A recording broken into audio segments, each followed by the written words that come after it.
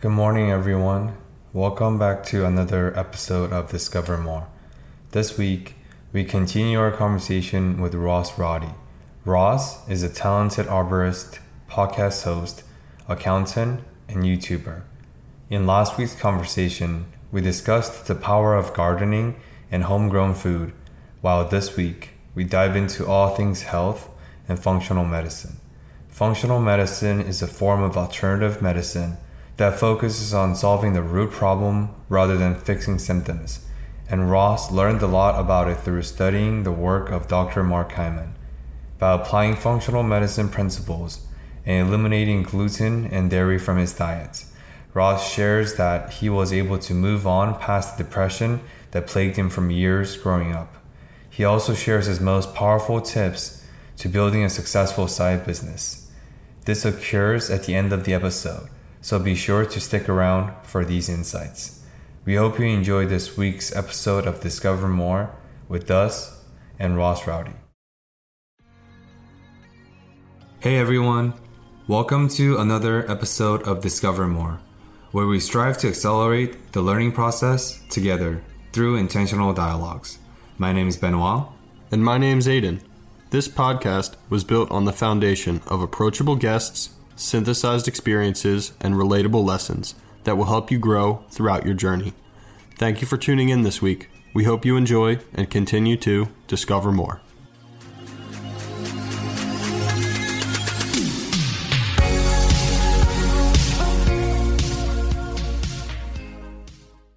Maybe it's overhyped. I don't know. I think I think you're right. But again, it's so hard for me to say it's a more interesting hobby because of that reason. It's like one of those grander questions than what I think you might be able to come. It's like almost like approaching the meaning of life or something, Mm-hmm. So yeah, I think the way Aiden put it, I also resonate with. He called your hobby of growing figs or being in tune with nature through a lens of life. And just to echo what you talked about, which I agree, because I think I was talking more on the physical level about the actual interactions between the neurons of us versus the soil, whereas you're alluding more towards the metaphysical about the purpose, the fulfillment, the feedback, the joy you feel from art. But I think whether it's art, whether it's music or growing trees, there are just different vehicles or different lenses to view life. And whichever brings the most joy and purpose and meaning, and whichever you perceive as the most special, that's it. It's not about woke Olympics, a term that I picked up recently, or it's not about a hobby Olympics. We're not competing, my hobby brings the most purpose. Fuck your hobby. It's not that, right? It's about whatever hobby it is that's specific to your need, as long as it's special to you. And as long as it helps you to view life, whatever that vehicle may be, it's special. Yeah, this is why I need you in my life at all times, I think. I'll just hire Ben to follow me around. I'll say some crazy shit, and then Ben will translate it and put it in very simple terms. That's wraps it all up. I mean, but so on that note, I think this is a perfect segue because obviously we've discussed so much. But I do want to also talk about another tangible benefit is you talked about the flavors that we've all been collectively proud of, but also the nutrients. And you've disclosed some of your health deficits or some of the conditions you've been suffering from. And you've explained to us how incorporating your philosophy of trees and the nature and the nutrients into your actual pragmatic life in terms of your diet have really, really positively influenced you. Would you be able to elaborate on that in a further detail for all of us? Yeah, sure. I don't mind sharing. I think what I've learned, at least, really try to make people more aware of this as well on my channel, my podcast. Actually, just recently raised a little bit of money for functional medicine. I've been really into functional medicine, and especially a particular doctor named Dr. Mark Hyman.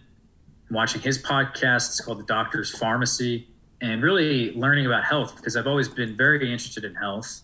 The information, like anything in this world, is so abundant and scattered, and it's coming at you in every which way direction. It's so overwhelming. You don't know who to trust. You don't know who to look towards. And I think that's probably the biggest problem with today's society, to be honest with you, is just the amount of information that's coming at us. But there's going to be one guy or women have all the answers, right?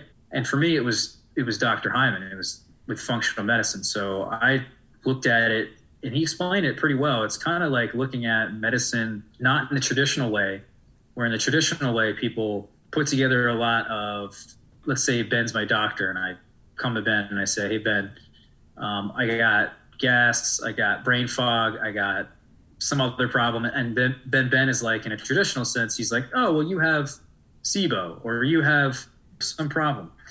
That's kind of traditional, is that they'll put together all these symptoms that you have and then diagnose you with that, whatever they think it is. And then they'll treat that diagnosis and they'll put a Band-Aid on it. So at least for me, I really looked at it always, traditional medicine, and thought, why are we doing this? Like, it doesn't make sense. Why put a Band-Aid on the problem if we can somehow, if we are smart enough to get to the root of the problem, to fix the actual problem so it doesn't happen anymore? I mean, that's like basic problem solving, right? So functional medicine, at least I learned right off the bat from Dr. Hyman, was that it's just a better way to look at medicine, about looking at the root cause. Why do you have gas? Why do you have brain fog? Why do you have all these problems? Instead of saying you have SIBO or you have IBS or whatever it is, and then treating that thing. After watching his videos, I realized specifically that one of the most powerful things you can do is an elimination diet. And I stopped eating gluten. I stopped eating dairy. I really don't eat a whole lot of meat anymore. I mean, I stick to fish because the omega-3s are rather important. I actually take cod liver oil every morning. I try not to avoid processed oils. Probably I stick really to coconut oil and olive oil. You know, I really don't eat any processed for the most part anymore. And once I did that, it was like a huge awakening of my health, because I was suffering for about a year in my 20s, my early to mid 20s, of depression. It was pretty bad. I had to go on an SSRI, which is an antidepressant. And I think that really helped me. I don't want to necessarily discourage anybody from going on them, but I think you should be very careful. For me, I thought it was really a good thing for, getting, my brain rewired. You get in this depressed state and it becomes normal. So that really helped me, I think, take the edge off and change my brain synapses and all that. So there's definitely some good value in it. But for me, I was really like almost instantly cured by just eating fruits and vegetables, just eating, in a very simple sense, what you can describe as fiber, and not just fiber, but very different types of fiber. In fact, recently got a book from Will Bolsewitz. They call him the gut doctor. And one of his biggest tips as a gastro doctor practicing, eat a lot of fiber and a diverse set of fiber. Not only just one type of spinach, but multiple types of spinach, not just one type of fig, but multiple types of figs. It was weird. And the other thing, by the way, is he says you should eat a lot of antioxidants. So I'll get to that in a minute. But it was weird, at least how this comes back to my gardening experience, is that every spring around June, I get a huge abundance of fruit. At that time of the year, not only am I eating from my spring garden, I pretty much start that out March 1st. By the time May 1st, maybe even late April rolls around, I'm starting to harvest things from my garden. Then around May 1st, I start getting my first strawberries. Actually, not May 1st, maybe about mid-May. And then I start to get things like gumi and raspberries and currants, just a lot of antioxidant-rich berries. And it's not only that, but it's a huge diverse set of them that at the time I never clicked with me. But I had this theory a year ago on my podcast. I was actually talking about this and saying, I want to be able to grow fruit all year. And if I can have fruit all year, because I thought I felt so good because of the fruit. I thought that I was really just for whatever reason, some people are more sensitive to specific foods, right? Some people are more sensitive to meats or dairy or whatever it is. I just thought for whatever reason I did well on fruits, and I didn't know why. I didn't understand it, but I knew that around June I felt really the best I'd ever felt in a long time. I had all this fruit, all these different antioxidants, all this fiber, and I was literally like a deer out in my backyard. And it takes a while to get to this point, but you can, after maybe about 4 or 5 years, you get to this point where there's so much abundance in your yard. Maybe at one time that probably about 70% of what I was eating was coming right out of my backyard. And not only that, but I was eating it raw. I wasn't even really cooking it. I was just like a deer grazing through all my berry bushes and eating like handfuls of blueberries and raspberries and picking strawberries. And I felt great. So then I made this pact with myself to try to see if I could grow food or fruit, at least have it all year. You know, you could, believe it or not, there's a couple fruits you can grow that you can harvest in the wintertime. I actually just harvested some kumquats that I've been growing in a pot, and you can grow citrus and actually have it throughout the wintertime. You can even have persimmons, which persimmons, by the way, is probably my favorite fruit, even more so than figs. But if you can get yourself an astringent persimmon, some of them will actually hang on the tree even in December and February, March, or you can harvest them, let's say, prior to frost and then dehydrate them into like the most amazing dessert. Like it's like incredible how good these are. They're pretty similar to a really creamy medjool date that's top grade A dried fruit. I'm getting a little nerdy here, but certainly persimmons are like top tier, I think, in terms of dried fruit, and you can have them all winter. So I was just thinking, yeah, let's do that. Let's grow fruit all year. Let's really try to make an effort of having something from my garden all year. Then I just had this epiphany. Like I said, I was kind of not feeling well. And in fact, my depression really was not very present, but it was certainly lingering.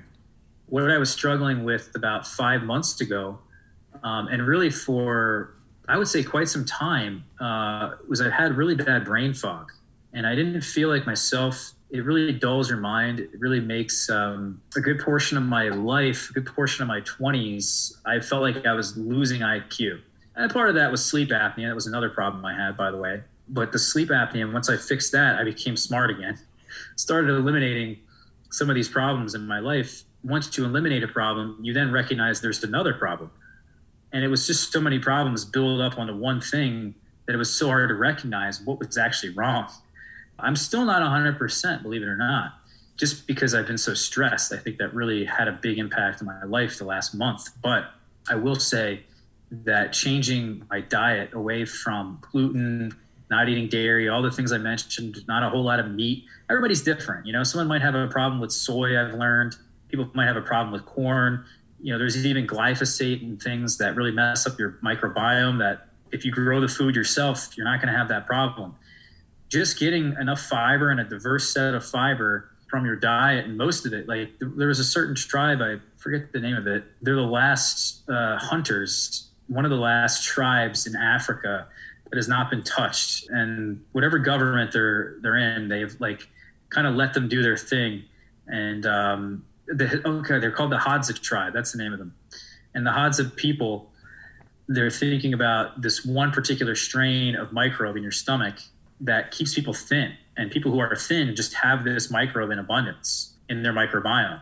I think they're in trials now, or they're going to be thinking about doing this soon, where they can make people thin by very simply doing a fecal transplant of this one particular microbe and implanting it into people who are overweight and actually making them thin, they think, which is incredible. So I think certainly there deserves a place in my mind for traditional medicine. I don't want to be totally bashing traditional medicine because we need vaccines, right?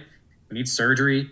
There's people who get cancer and heart disease and all that. And it's like, there's an important place for all that. But for general health and just generally being healthy before you get these bad problems, I feel like we should be focusing more on functional medicine. And yeah, it just relates so well to living a more natural, holistic gardener life, because you have access to that. You don't have to go to the store and find that very specialty Asian market to find the really awesome banana or to find the really awesome piece of fruit that's whatever it is. And actually, I do that to this day. I go to H Mart and I get these really awesome apple bananas and different fruits that you just can't find anywhere else. You can't even grow them, but it just makes common sense, at least in terms of the health aspect as well. And it really only clicked for me about 5 months ago, because like I said, I stopped eating dairy, I stopped eating gluten. The brain fog cleared up immediately. Within 12 days, all the lingering depression I had was gone. I was like a whole new person again. Within 30 days, I felt happy. Within 30 days or somewhere around there, I don't know how many days it was, I probably could have listed about 10 different differences in my life that was significantly better in terms of my health, just for that one doing that thing. And yeah, some people are going to react differently than other people. Food is medicine. I think that's pretty powerful. So through all of the things that you're saying, I'm really hearing you don't know what you don't know. That kind of comes full circle to what we talked about earlier. Like, you don't know how much food plays into our lives until you feel what that health feels like on the other side. I went through a very similar journey involving my own diet, my own nutrition, and specifically the work of Dr. Mark Hyman. I've listened to countless ones of his episodes, and it's just such an interesting dynamic of how most of the key illnesses that this society is facing, whether it's diabetes, Alzheimer's, SIBO, MS, a lot of those lifestyle-related factors ultimately come from the food that we're putting in our body. And the unfortunate thing is that this functional medicine approach can't be sold in pill form. And I think that's a big barrier that faces this culture. That's clearly the answer, the food that we're putting into our bodies, whether it's the glyphosate in the wheat or how gluten, soy, dairy all affects our own microbiome. But that can't be sold by a pharmaceutical company, and ultimately we go after the solutions that can be profitable. And by putting a patch, whether that's insulin for diabetes, like if diabetes is completely reversible, as you've probably heard on the doctor's pharmacy, of just a low carbohydrate diet and get some good omega-3s, cut out all of the nonsense. But that can't be sold by a pharmaceutical company.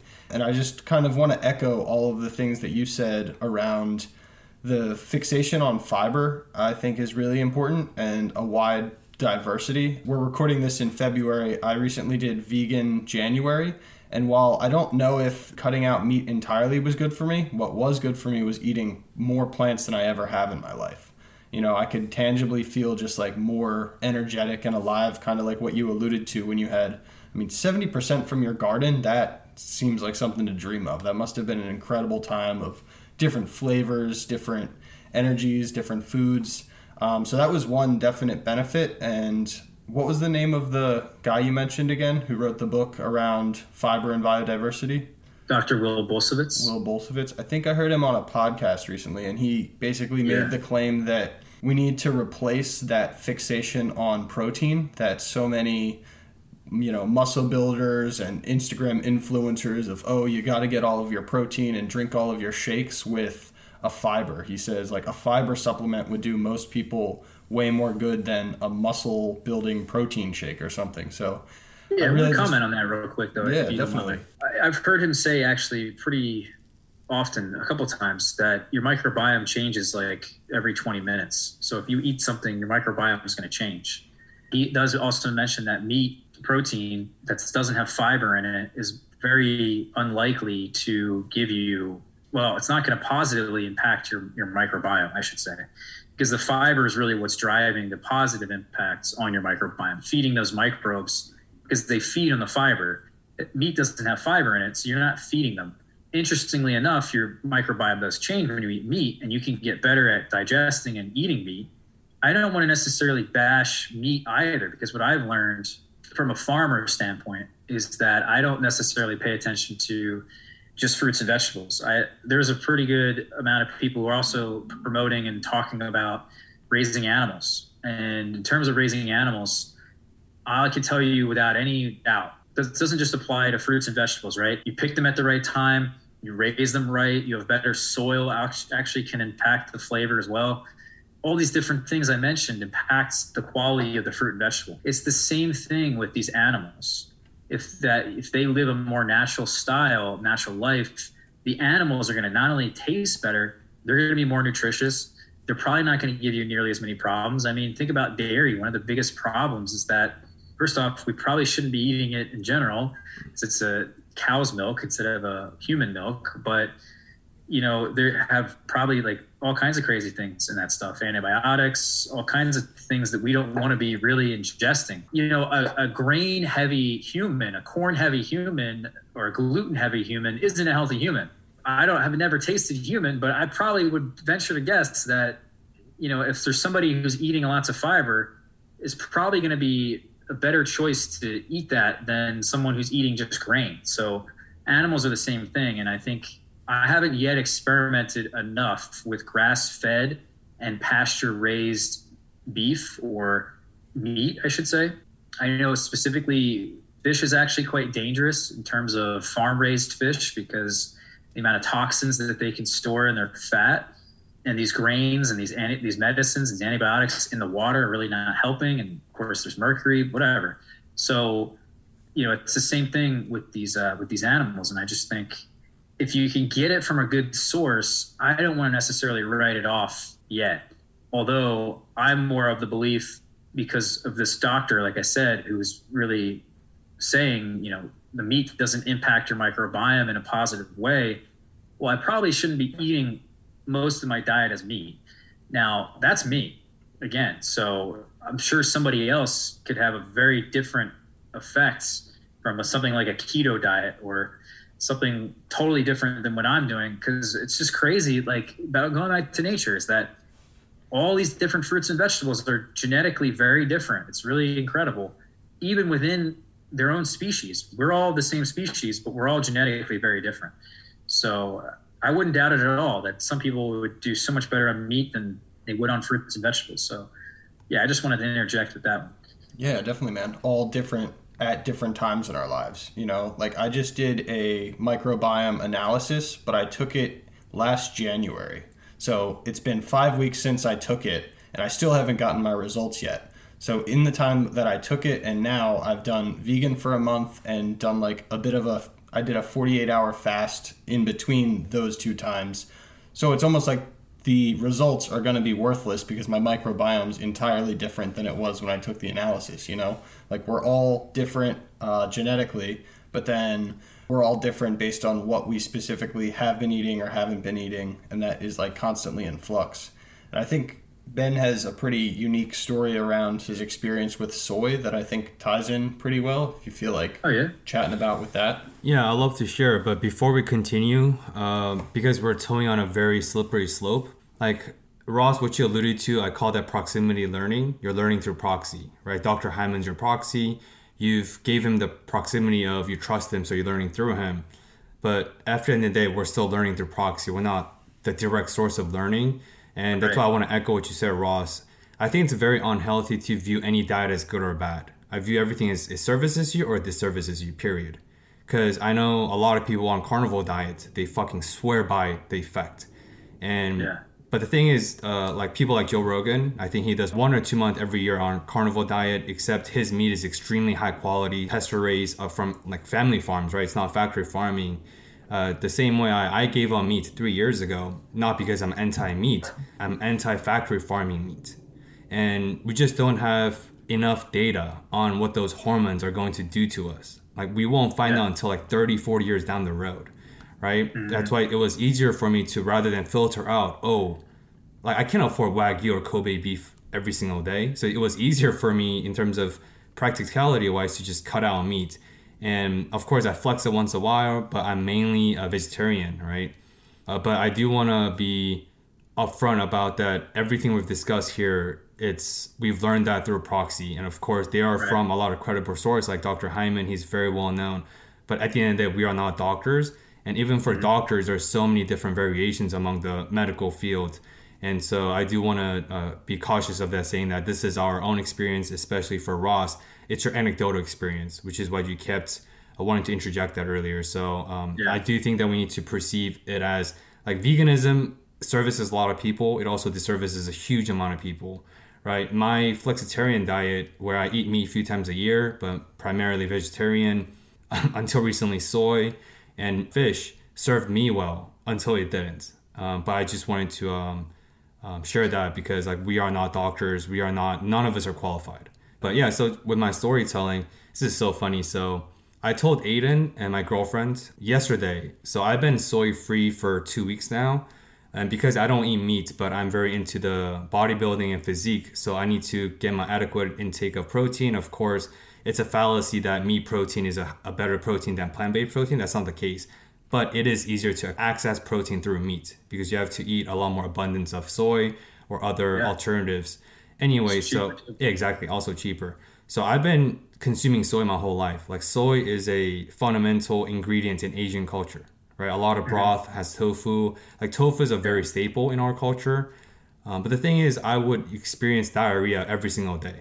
Like before I come over here for my interview every single weekend, I would always suffer from diarrhea every single day. But the thing is, I didn't think there was anything wrong with that because I've normalized that experience. I thought me having diarrhea daily is part of my health, or that's part of, I just thought I have sensitive GI issues or whatever. Anyway, ever since I've learned more about microbiomes, about the gut health, I've been doing more medical research on it. I realized maybe I should completely disengage from soy for 2 weeks to reset a certain extension of my microbiome. And my girlfriend said that's a good idea. I've legit been diarrhea free for 2 weeks as soon as I gave up soy, which is baffling to me, right? Wait, when did you do this? 2 weeks ago. I gave up soy 2 weeks ago. You just did this? I just did this, and I've been diarrhea free immediately. But obviously, the first week was inconclusive. There's maybe other factors, so we wanted to monitor for more than a week. But it's been diarrhea free, and I realized the only time I had diarrhea was when I had pizza. So that was like, fuck. I'm also lactose intolerant, and it took me 27. I'm almost 28. It took me nearly 28 years to find out that I'm incompatible with soy and dairy. But I've felt amazing. Even me saying that, I didn't realize I didn't have to have diarrhea. That's very comical, but it really depicts my reality. That's how I felt awesome. So I do support and subscribe to the elimination diet. But like I said, on the cautionary tale, you can't really subscribe to anything just because it worked for us. We're unique to our individual experiences. So it's like what you're talking about, it's important to experiment and just see what works for you at the end of the day.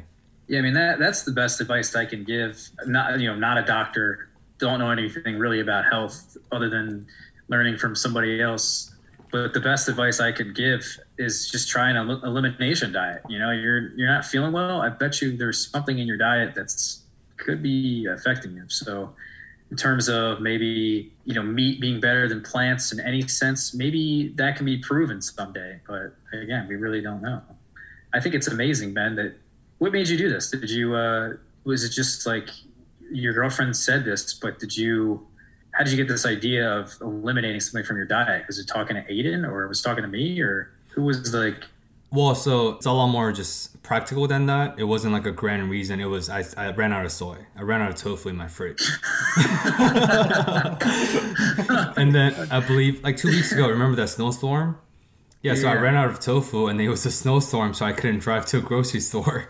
So Wait, let me ask you this. Yeah. Are you getting organic tofu, or is this just like any tofu? It doesn't matter if it's organic, not organic. Is this like also soybeans, like edamame, like all of soy, or what? So I do buy a lot of organic fruit and vegetables. So for like anything that's whole, like blueberries, I buy organic. For zucchini, I buy organic. So like the whole plant that I have to wash, I usually buy organic. But for tofu, I go for extra firm because I like the texture, because I'm very good at cooking tofu, and I want to mimic the texture of meat, right? Like just because I gave up meat doesn't mean I still love meat. I'm just doing it for my own reasons. But the main tofu is based off just soy from like soybeans. They're mainly from soybeans. I haven't tried edamame. I know there's a lot of other type of protein or other type of soy, but the main soy that I eliminated is just from soybeans. And yeah, so when I ran out of tofu, I was like, well, I still need protein. I had Beyond Burger patties, which is a fake meat. Obviously, it's not the healthiest alternative. There's a lot of things that we can go into that's way beyond my scope of understanding. But I just, for my sake of convenience, it wasn't like a grand reason. I just say I'll replace tofu with Beyond Burgers because they have similar protein count and it fits in my macronutrients. And so now you're on this kick then. Yeah, I haven't had soy since, and having 2 Beyond patties or fake meat every single day is also not healthy. The thing about like what my girlfriend said is, because she's going to be a GI doctor, is that with anything, if you have 3 times a day, I had tofu 3 times a day for my main source of protein. Even if I wasn't soy intolerant, it will cause some detrimental effect in my microbiomes, my gut health. And so she said that you might not have been allergic to soy before, but as you get older, based on our microbiomes changes, we become more allergic. That's a fact. Like everyone becomes more allergic. There's more allergens as you get older. So she said that it might be because I've consumed too much soy for the past year that have caused my new allergic reactions. But we don't really know the exact point. All I know is I've been diarrhea free for the past 2 weeks without soy and cheese. When I'm pretty sad about, but I guess I was just take my medicine before I consume cheese. So now you are like, what I'm saying is you're going on this elimination diet kick. Like you're now trying to remove other foods besides soy. You did the cheese, the dairy. Mm-hmm. Are you going to consider anything else? Like if you have problems, I guess? Yeah, for sure. I've always been pretty open-minded about elimination diet, and I always subscribe to the ethos of elimination diet, and I've done that before. Like I've done vegan before, I've done keto before, which keto for me is the worst diet because I'm very sensitive to fat. It did not serve me very well. That's why I'm so big on what services you or disservices you rather than good or bad, because it's extremely subjective, right? So yeah, based on like right now I feel great, so I don't see a need to eliminate any more diet. Gotcha. But if my situation changes or if I feel worse or better, I will adjust it as I go along. Yeah, it's really incredible stuff, the whole microbiome. But I wanted to know also the soy, because you said you're eating tofu, but you're not eating edamame. You're not eating like actual soybeans. Like you know what I mean? Like in terms of my perspective, I grow soybeans every year, and I eat edamame. I'll probably get 6 or 7 nice little appetizers a year of edamame from my own garden, and it's incredible. And I'm like, this is the best shit ever. But I wonder if there's a difference, because there's, with a lot of these tofu products or with a lot of soy products in the world, whatever it is, even if it's soybeans, a lot of them are sprayed with glyphosate, Roundup from Monsanto. So it's like that. I know that for sure affects, at least Dr. Hyman said that glyphosate can affect your microbiome. So perhaps maybe it's not the soy, maybe it's the fact that it's the glyphosate on the soy that's creating a leaky gut or something that's then making you more not feel as good when you're eating soy. I don't know, but could be, because I mean, like you said, tofu is processed, right? Whereas edamame or consuming direct soybeans are more natural, I suppose. Like I love to try it out. Like I said, I'm a little bit scared to reintroduce soy into my life just because I've experienced the blissful side on the other end. But I'm very big on experimentation, so I would definitely experiment with different soybean sources for sure. So we're really glad we got to dive into those micro elements of food, how food preference and nutrition has impacted all of our lives. There are certainly the bigger macro issues of nutrition and food scarcity that I alluded to, but I don't think any of us are equipped to talk about such large policy ideas like that. So I think we should err on the things that we are knowledgeable and have experience to talk about. And the thing that comes to mind is your personal experience. One of the things that you mentioned and we've seen from afar that I greatly admire is the way that you brought your passion for growing figs completely profitable and see that as a long-term career. I think a lot of us have a side project that we're kind of working on at the time. That's with the 21st century. A lot of people like finding fulfillment outside of the normal 9 to 5. And I think your experience would speak elegantly to how you made that a full-time project. So if you could share a little bit about your story of how you did this beautiful journey. Yeah, no problem. I'm happy to tell you guys, because I think it's an interesting perspective, an interesting story about how my life is continuing even today, and how I'm going to end up next year, because my plan is at least to buy some land. And it's kind of crazy how it's all kind of come together, because I would eventually, for those that don't know, I am an accountant. I am getting my CPA license to actually take over my dad's firm, which is where I'm at right now. So that was always, I guess, in a sense, my backup plan, because I didn't necessarily know what I wanted to do when I graduated college or even going into college. I just knew I had a list of all these different things I wanted to get done.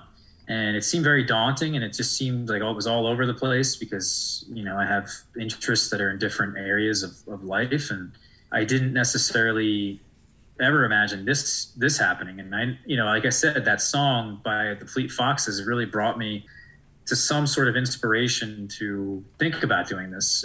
Because when I grew up, I'm sure you guys would agree that, and a lot of people today don't even think you can make money growing food or having a nursery. I mean, they're tough businesses. If I had a client that came in, because we handle small businesses and do their taxes, and they sat down and they said, Ross, what do you think about this new business I'm going to start? And it's going to be growing food. I would say, Well, you probably shouldn't do it, you know? So I think there's a niche that you have to find.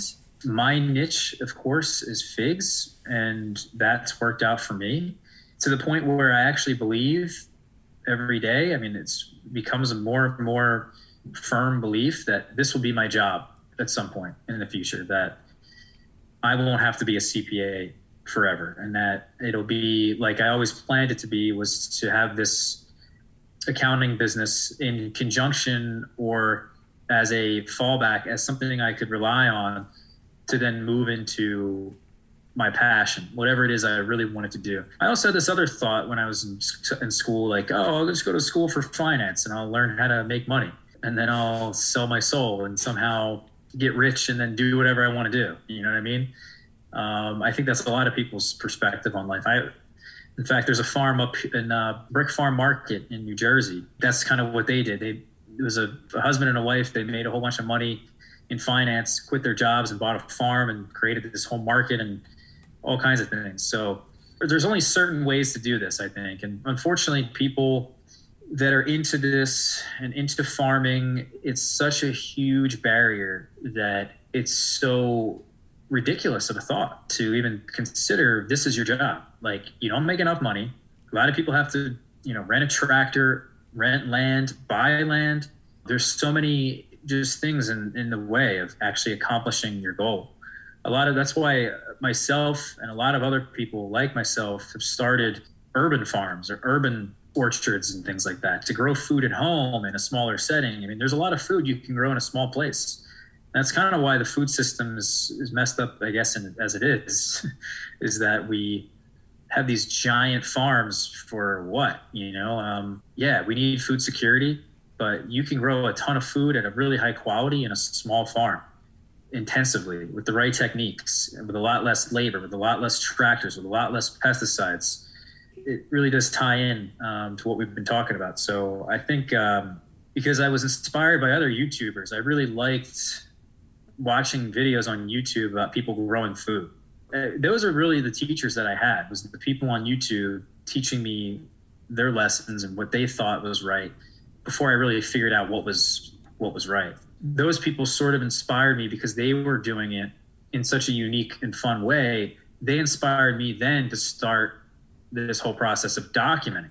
So I was like, oh, well, I'm going to grow all these trees and all these plants. And like me and Ben, I think we were talking about earlier in the podcast, we were talking about, you plant a tree and it turns into this thing over years that you can always look back and say, wow, that's something I did, right? You can, in your mind that it was a seed, and then this year it was that, and the next year it was that, and then it got bigger and bigger and put out more fruit. So it's like, I always thought it'd be so cool to document, to always have a record of like my life. I don't know about you guys, but I think there is a good value in Facebook, at least. And maybe some of you guys aren't on Facebook anymore. We moved to Instagram and things like that. But at least Facebook, you can always go back and see like all this stupid stuff you did in your life. You know what I mean? Like, you ever just get really nostalgic and just, I don't know, I like that feeling. So for me, that's kind of what my immediate thought was. Oh, this is fun. I like public speaking. I like teaching people things. Let me just document this whole thing and see what happens. Just like, whatever. I don't even care if I make money. My intention wasn't even to make money. I didn't think I could even make money. I didn't even think I would get viewers. I was like, why are people even watching this crap, So then I just eventually just started sharing what I've learned, and it got some attention, and people, I think really with the help of some of the communities I was a part of, it really started to take off. And then from there, I formed a reputation, not just a reputation of like, oh, I'm the YouTuber guy, right? Even though it was very slow. I mean, I think the first year I did it, I ended up getting 1,000 subscribers. Then the second year I did it, somehow it turned into 10,000. And then it still hasn't really taken off the way that it did in the beginning. But, I had this reputation of being a gardener who does YouTube. But more importantly, I think what made me successful was that, if you can even say I'm successful, but the point is that I was very passionate about figs, like extremely passionate. And I think like I said, you got to have a niche, right? So figs was my little niche. And, if someone wants to grow a particular, like have a farm, well, you should probably have an idea before you start a farm, what it is you're going to grow.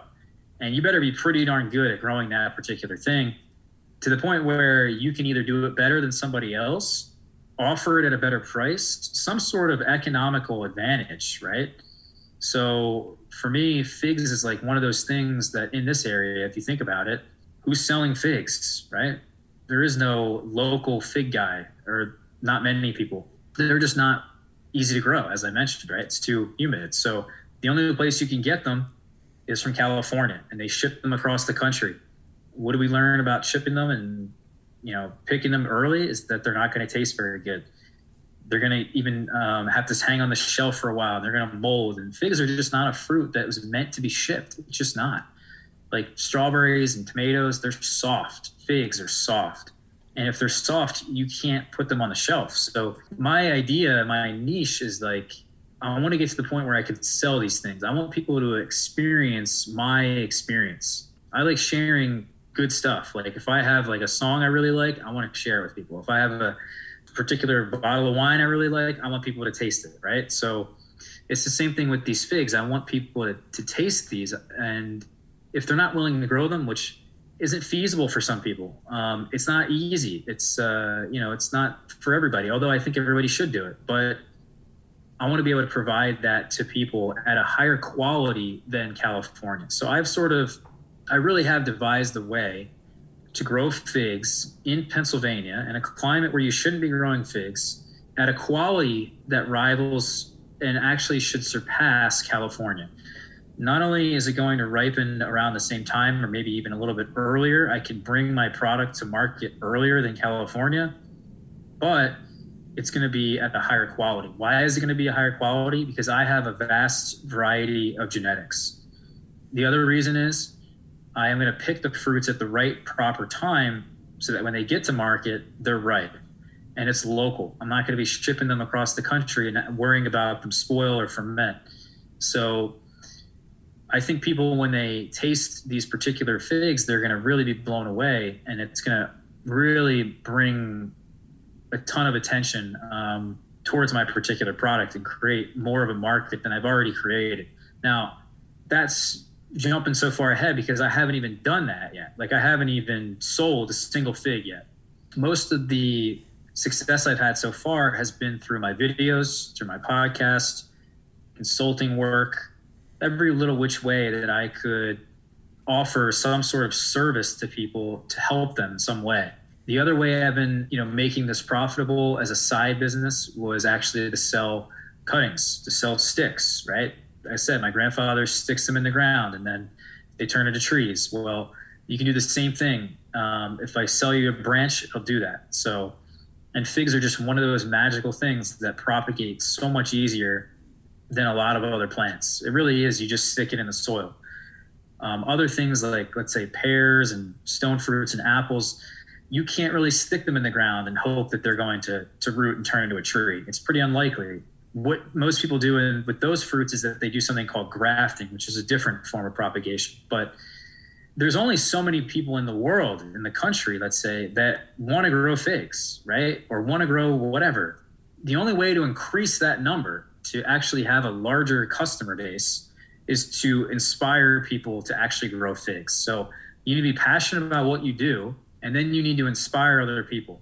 And the person that can do that is going to have success, is going to bring and continue this business, because in all honesty, a lot of these, the economics and some of the varieties, whether they're rare, the price is not always going to be as high as some of these things have gone for. So I don't know if you're familiar with this, but some of these cuttings and some of these varieties sell for really outrageous prices. People have bought, at least from me, trees that cost $300 or more. One little tree that's like this big, like 9-inch pot by 4 inches wide, 1 gallon size pot. And then some people even bought cuttings from me this winter that went for over $600. So that's 2 cuttings. So it's just, this is a very niche and interesting little market that I've found and became a part of, and came at it from the right point of view, because I wasn't in this to make money from the beginning. I realized that you could make some money at it. And then I started realizing that, oh, if I can make money at this, it might be worth it to me to actually be able to get a farm to, in a sense, inspire more people, you know? So I guess it sort of spiraled from there.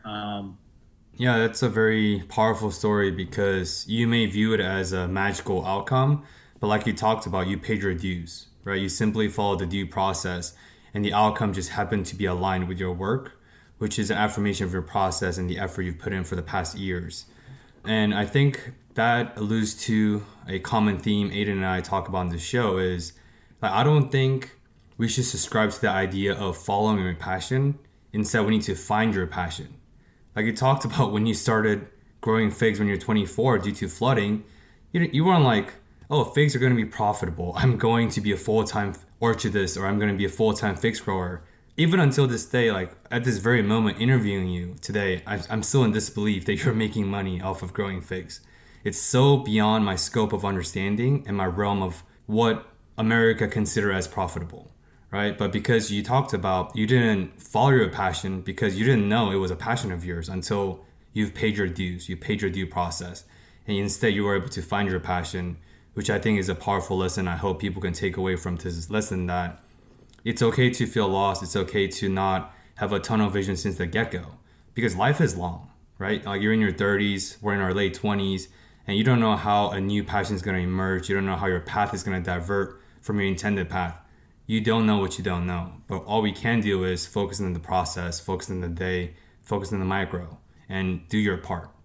And if you do your part long enough, I think, Ross, you're a prime example to show that the outcome may seem like magic, but simply the validation of the effort you put in. So, really powerful story. And I think that's a perfect segue into the question we always ask is if you're the designer of this mentorship program, whether it's for figs, whether it's for life, whether it's general lessons, what are some of the devices you would hope to instill to inspire people like you talked about?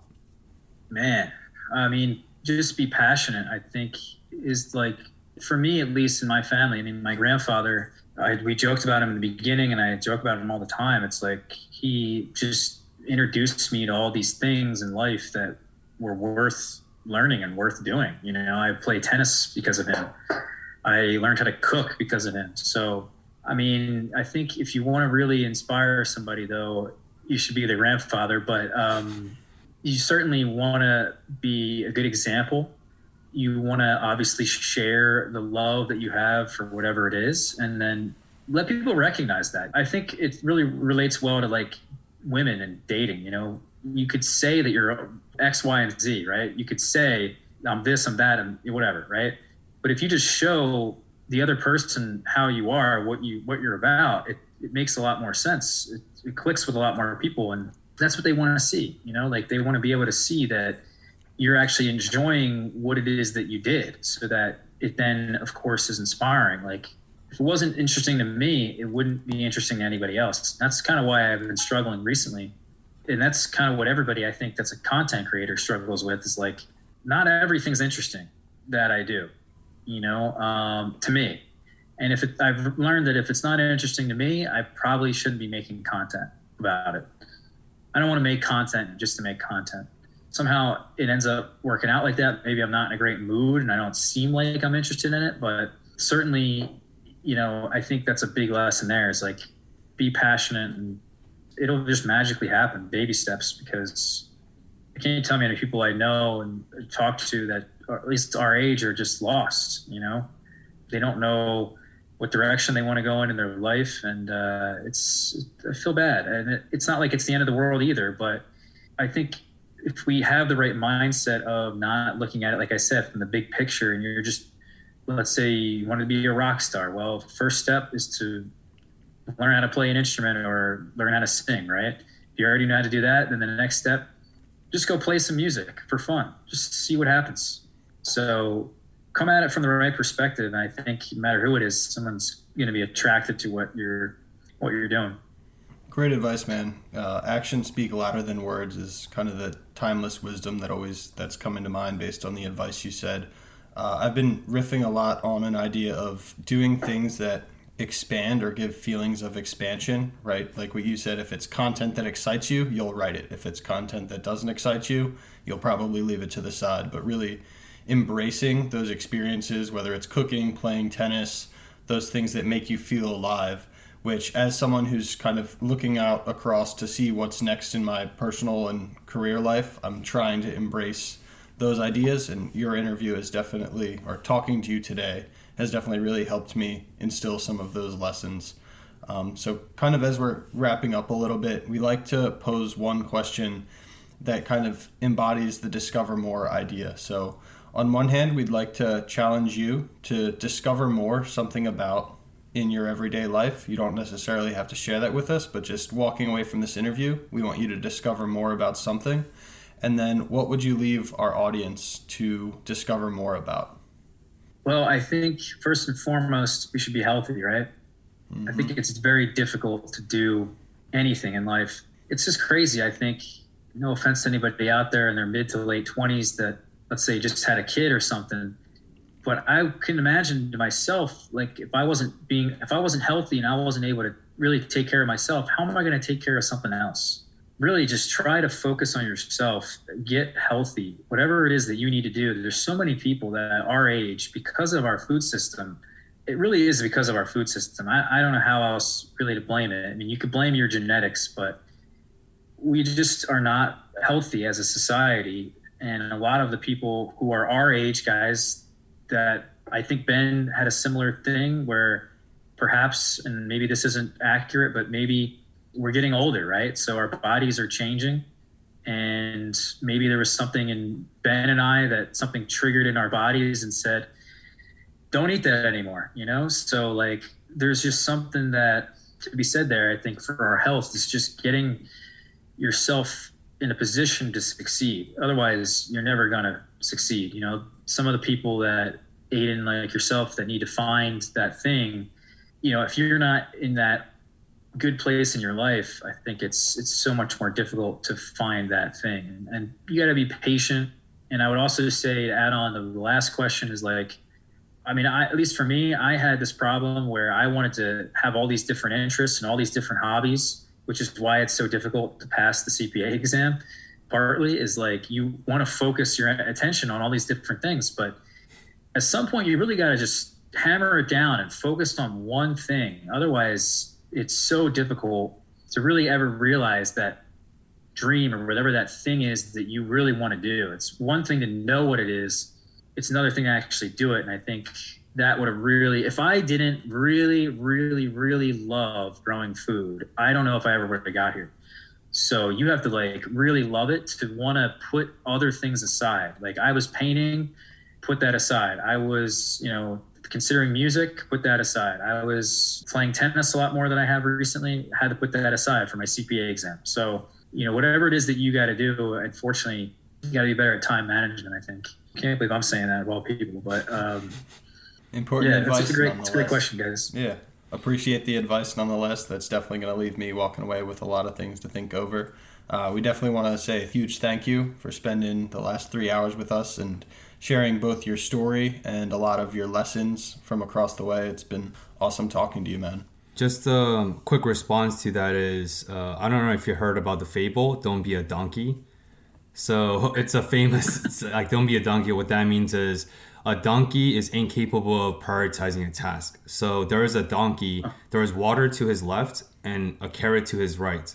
And the donkey couldn't decide between the water and the carrot. So the donkey ended up dying of starvation and thirst.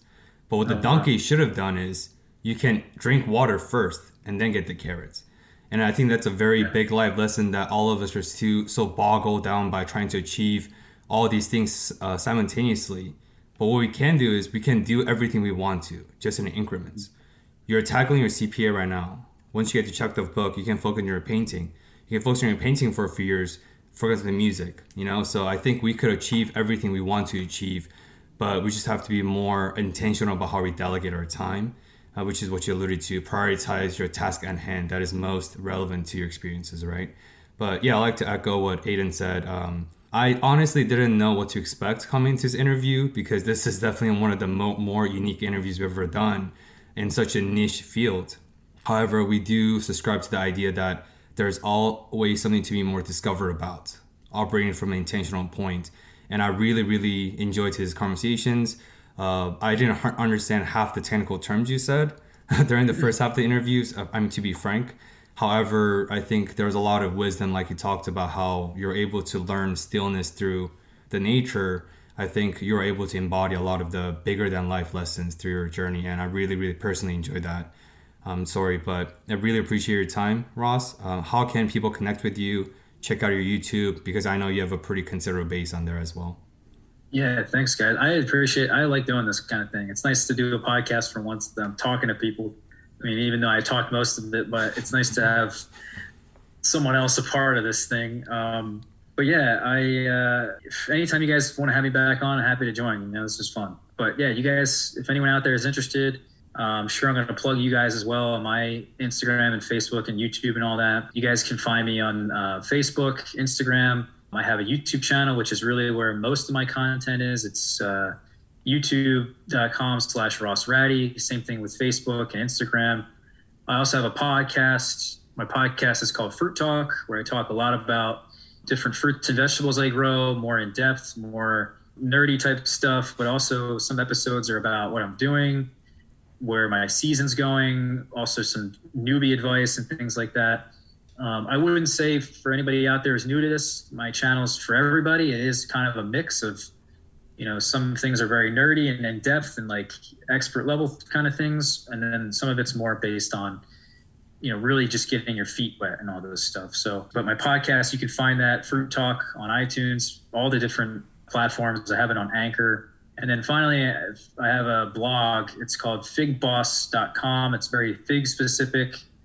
And it's really where I'm kind of putting together a lot of my thoughts on figs into either helpful pieces of advice, really in-depth information that hopefully I was going to be able to translate that well sometime after I pass my exam into a book. So yeah, stay tuned for all that, guys. And Aiden, Ben, thank you guys for having me on. Really do appreciate it. Yeah, and as always, for all the listeners out there, we will include all the information in the show notes below. And as always, appreciate everyone that joined us on our journey of discovering more this week, and hope to see you next time. Thank you for listening to another episode of Discover More. We release a new episode every Monday on Spotify and Apple Podcasts, and would really appreciate if you have subscribed and shared this with your friends. We hope you enjoyed this episode and join us next week in the journey of discovering more through intentional dialogues.